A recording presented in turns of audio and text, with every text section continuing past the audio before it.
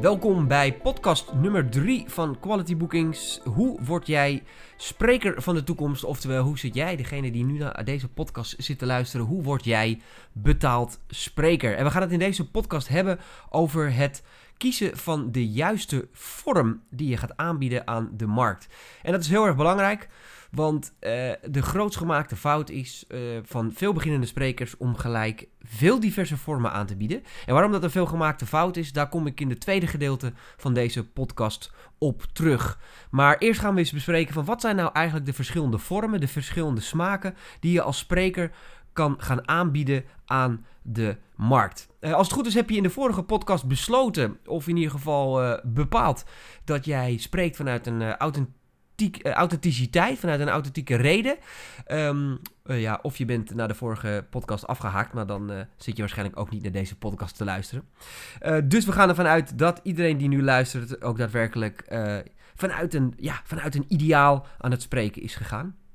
En dan heb je eigenlijk 4 verschillende vormen die het meest geboekt worden. Uiteraard zijn er nog verschillende andere vormen te bedenken, maar ik wil me even richten tot de 4 vormen die het meest bij Quality Bookings bijvoorbeeld geboekt worden. En ik weet dat er ook het meest regulier zijn in de huidige markt. De 4 zijn lezingen, oftewel keynotes, dagvoorzitterschappen en presentaties, workshops en trainingen. Dat zijn eigenlijk de 4 smaken die het meest geboekt worden in de zakelijke markt. En ik ben me er ten dege van bewust dat er overlappingen zitten in de 4 verschillende vormen. Daar ga ik het vandaag niet over hebben. Ik ga het vandaag niet hebben over de grijze gebieden, maar ik ga het echt hebben over deze 4 vormen die ik net noemde. De lezingen, de dagvoorzitterschap, de workshops en de trainingen. Laten we eerst eens even kijken wat de 4 verschillende vormen nou daadwerkelijk inhouden. Ik begon met lezingen. Ik zei ook al /keynote. Dat is eigenlijk een van de meest geboekte vormen op het gebied van het zijn van een spreker. Een lezing laat zich kenmerken door vooral de korte tijdsduur. Meestal 30 tot 60, soms een uitloop tot 90 minuten. Vaak bedoeld om mensen te inspireren. Vaak ook voor wat grotere groepen. Om mensen te motiveren, om een verhaal te vertellen. Of bijvoorbeeld een zaal kort kennis te laten maken met een bepaald thema. Om even de zaal goed wakker te schudden. Soms is het ook wel eens bedoeld om een spiegel voor te houden of de mensen te entertainen. Maar het allerbelangrijkste laat zich een keynote of een lezing zich kenmerken door het feit dat er een spreker op het podium staat met een kort verhaal. Vaak gekenmerkt door zenden. Het liefst zie ik ook interactie. Maar nou ja, goed, zoals ik al net zei ik ga niet in op de variaties, maar vooral even om wat betekent het nou in de basis. In de basis is het toch vaak een spreker die op het podium staat en zijn verhaal vertelt in een korte tijdsbestek van 30 tot 60 minuten. De volgende smaak die we hadden was dagvoorzitter of dagvoorzitterschap. Ik heb het even over dagvoorzitter, maar er zijn heel veel verschillende termen voor, die ik allemaal even vandaag over één kam ga scheren. Er zit wat verschil in, er zit nuance in, maar ik ga ze allemaal even gewoon over één kam scheren. Je hebt de dagvoorzitter, die wordt ook wel eens de MC genoemd, de Master of Ceremony, de gespreksleider, de debatleider, de presentator, de moderator of de host. Maar simpel gezegd, iemand die ervoor zorgt dat het programma in goede banen wordt geleid. Het is ook iemand die dus eigenlijk het hele programma presenteert. Waarin de spreker dus vaak een korte voordracht doet, zorgt de presentator dat het hele programma van begin tot het eind aan elkaar gepraat wordt. Maar hij zoekt ook de interactie op met het publiek. Hij zorgt ervoor dat de energie hoog blijft in de zaal, onder de gasten. Het is ook voor hem de bedoeling om de sprekers op een passende manier aan te kondigen, maar ook die sprekers uit te dagen. Om ze af en toe eens een scherpe vraag te stellen. Je merkt toch vaak dat de interactie vanuit de zaal, dat vindt de zaal vaak toch lastig. En de dagvoorzitter moet daar een beetje een rol in spelen. Die moet eigenlijk managen dat zowel de zaal interactief wordt, maar hij moet ook de sprekers uitdagen dat er af en toe eens een scherpe vraag kan komen. Maar wat we ook merken is dat vaak de dagvoorzitter ook de rol van eventmanager op zich moet nemen. Nou, dat zal ik even duidelijk uitleggen. Waarom? Een dagvoorzitter is toch vaak iemand die zijn vak ervan heeft gemaakt om een evenement vorm te geven. Je kan het ook wel de regisseur van het evenement noemen. Het is iemand die van nature aanvoelt waar je met een programma naartoe moet. Welke spreker eerst moet, wanneer de pauze moet komen of de muziek in het programma verwerkt moet worden. Nou ja, dan ga je bijna op de stoel zitten van de regisseur of de eventmanager. En dat merk je dan ook vaak in de praktijk, is dat een dagvoorzitter vaak al vroeg in het proces bij het evenement wordt betrokken, om ook vanuit zijn vakgebied mee te denken in, hoe kunnen we dit programma nou op zo'n goed mogelijke manier vormgeven. Nou, daarnaast is het ook de bedoeling uiteraard dat de dagvoorzitter de tijden monitort. Het wil nog wel eens gebeuren dat keynote sprekers wat uitlopen. Dan is het aan hem de taak om die op een hele correcte, originele, maar wel dwingende manier te verzoeken om hun keynote te eindigen. Maar wat natuurlijk ook heel erg belangrijk is, en ik tipte het net al een klein beetje aan, is het publiek opwarmen voor de spreker. Dat is iets wat in comedyland, bij stand-up comedians, veel gebeurt. Is dat voordat een comedian start met zijn show, dan is er vaak een MC, een master of ceremony, die het publiek opwarmt om ze eigenlijk klaar te maken voor de comedy. Want om aan comedy te kunnen beginnen, moet het publiek in een bepaalde state of mind zijn. Die moeten snappen wat er komen gaat. Die moeten eigenlijk psychologisch klaargemaakt worden om de lach aan te kunnen, om de humor aan te kunnen. Dat moet eigenlijk ook gebeuren op inspiratieniveau. Op het moment dat een spreker voor een kale zaal, voor een kille zaal, voor een niet opgewarmde zaal zijn keynote presentatie moet geven, dat is heel erg lastig. En waarom? Omdat een spreker vaak in de eerste 2-3 minuten het publiek voor zich moet winnen. Lukt dat niet, dan wordt het vaak een lastige 30 tot 60 minuten.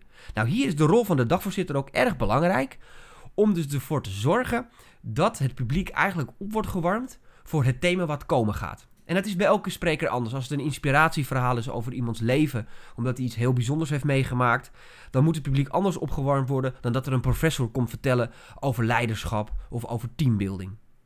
Dat is dus de kunst van de dagvoorzitter. En natuurlijk, bovenal, belangrijkste, de rol van de dagvoorzitter en de presentator is natuurlijk ook het entertainen van het publiek. Het is de persoon die de gasten in de zaal het meeste voorbij zien komen. En hij moet er wel voor zorgen dat de energie in de zaal blijft en dat mensen geboeid blijven en ook van begin tot het eind alle informatie tot zich kunnen nemen. Ik vind het altijd heel erg leuk om te kijken naar 2 verschillende vormen van dagvoorzitterschap. Eén is iemand die vakinhoudelijke kennis heeft van het thema. En je hebt soms dagvoorzitters die totaal geen kennis hebben van hetgeen wat besproken wordt die dag. En beide vormen zijn interessant om naar te kijken. Want voor sommige bijeenkomsten is het van essentieel belang om een dagvoorzitter te hebben die verstand heeft van de materie die besproken wordt die dag.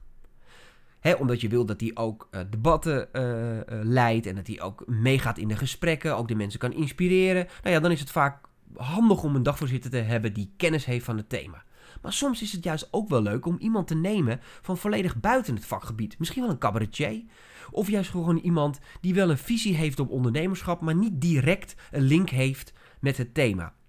Waardoor die er vaak soms beter in slaagt om ook de mensen in de zaal een spiegel voor te houden. Om ze soms de materie even wat te vereenvoudigen. En om soms ook gewoon mensen even uit hun comfortzone te trekken. Tot zover de dagvoorzitter. Dan de derde smaak die we hadden zijn de workshops. De workshops is eigenlijk een langere versie van een keynote. Het is vaak een halve dag of een hele dag.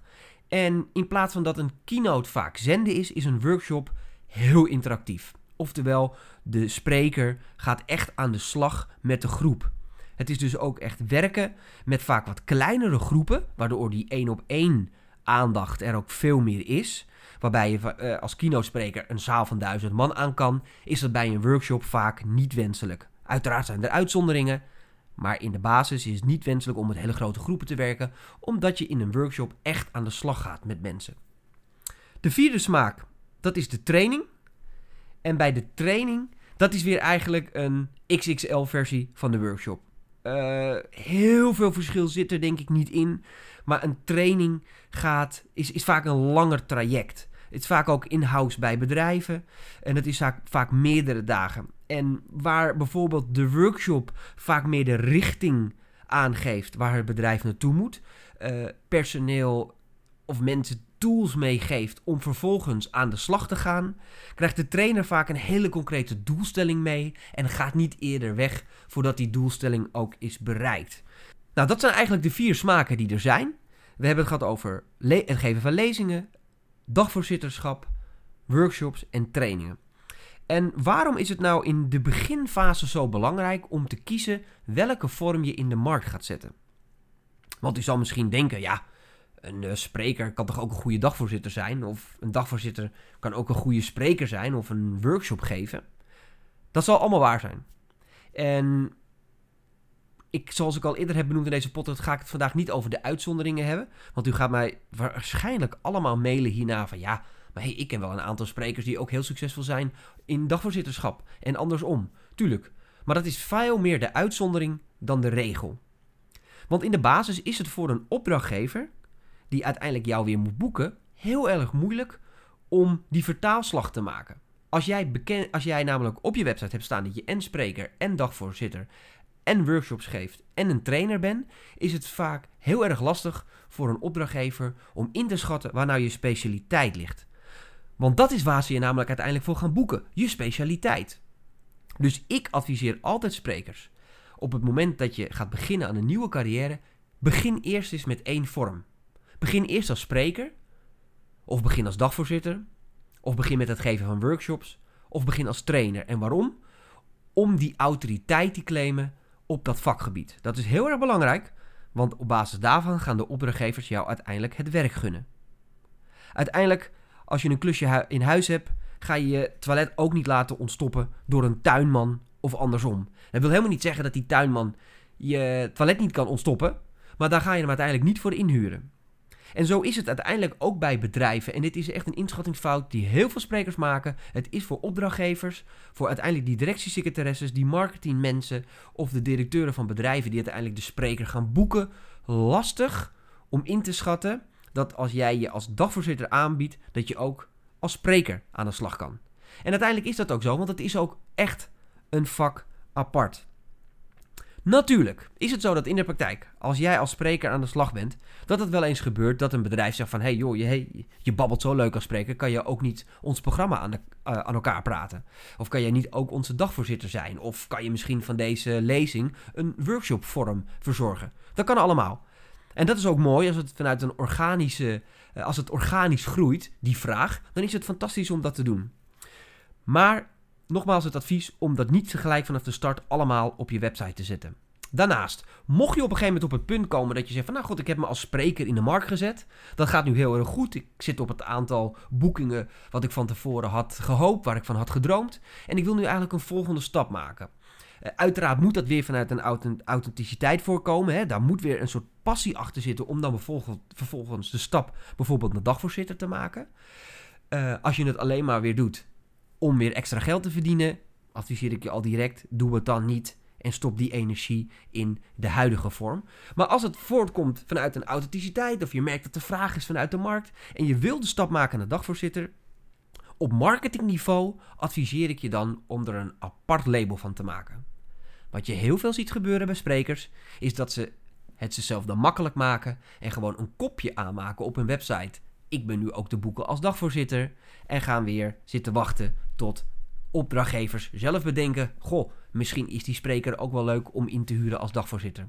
Dat zou ik absoluut niet doen, omdat je die autoriteit moet claimen. Dus als je ervoor kiest om als spreker jezelf ook als dagvoorzitter te verkopen, maak er een nieuwe website voor. Maak er een nieuw label van, zodat ook als nieuwe klanten op die dagvoorzitter-label komen, ook weer die autoriteit herkennen.